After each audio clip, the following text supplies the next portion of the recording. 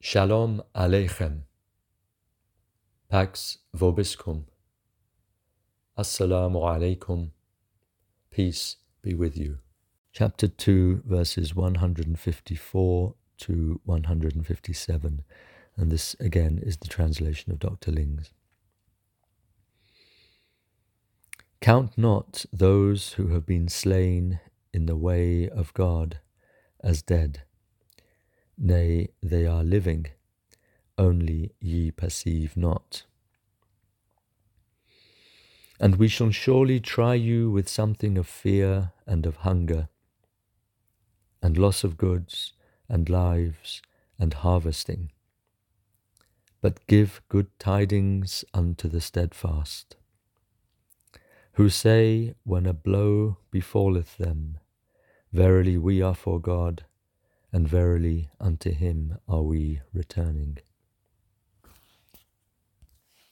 On these are blessings from their Lord and mercy, and these are the rightly guided. Dr. Links translates that phrase, Inna lillahi wa inna ilayhi raji'un, as being that we are for God. Pickthall, for that key word li in Arabic, it can either mean for or to or belonging to. So Pickthall says, lo, we are Allah's, we belong to him, and lo, unto him we are returning. And the Study Quran says, truly we are God's, and unto him we return. And indeed, we belong to Allah is another translation. I mean, there are various possibilities. And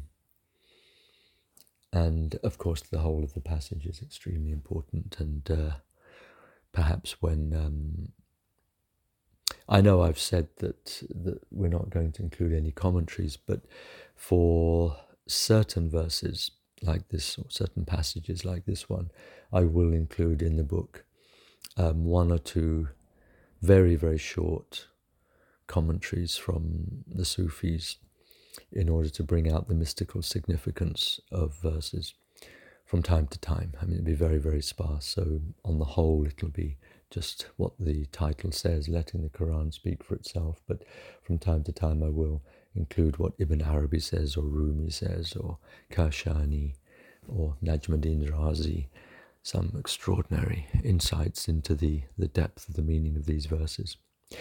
But anyway, I'll stop there.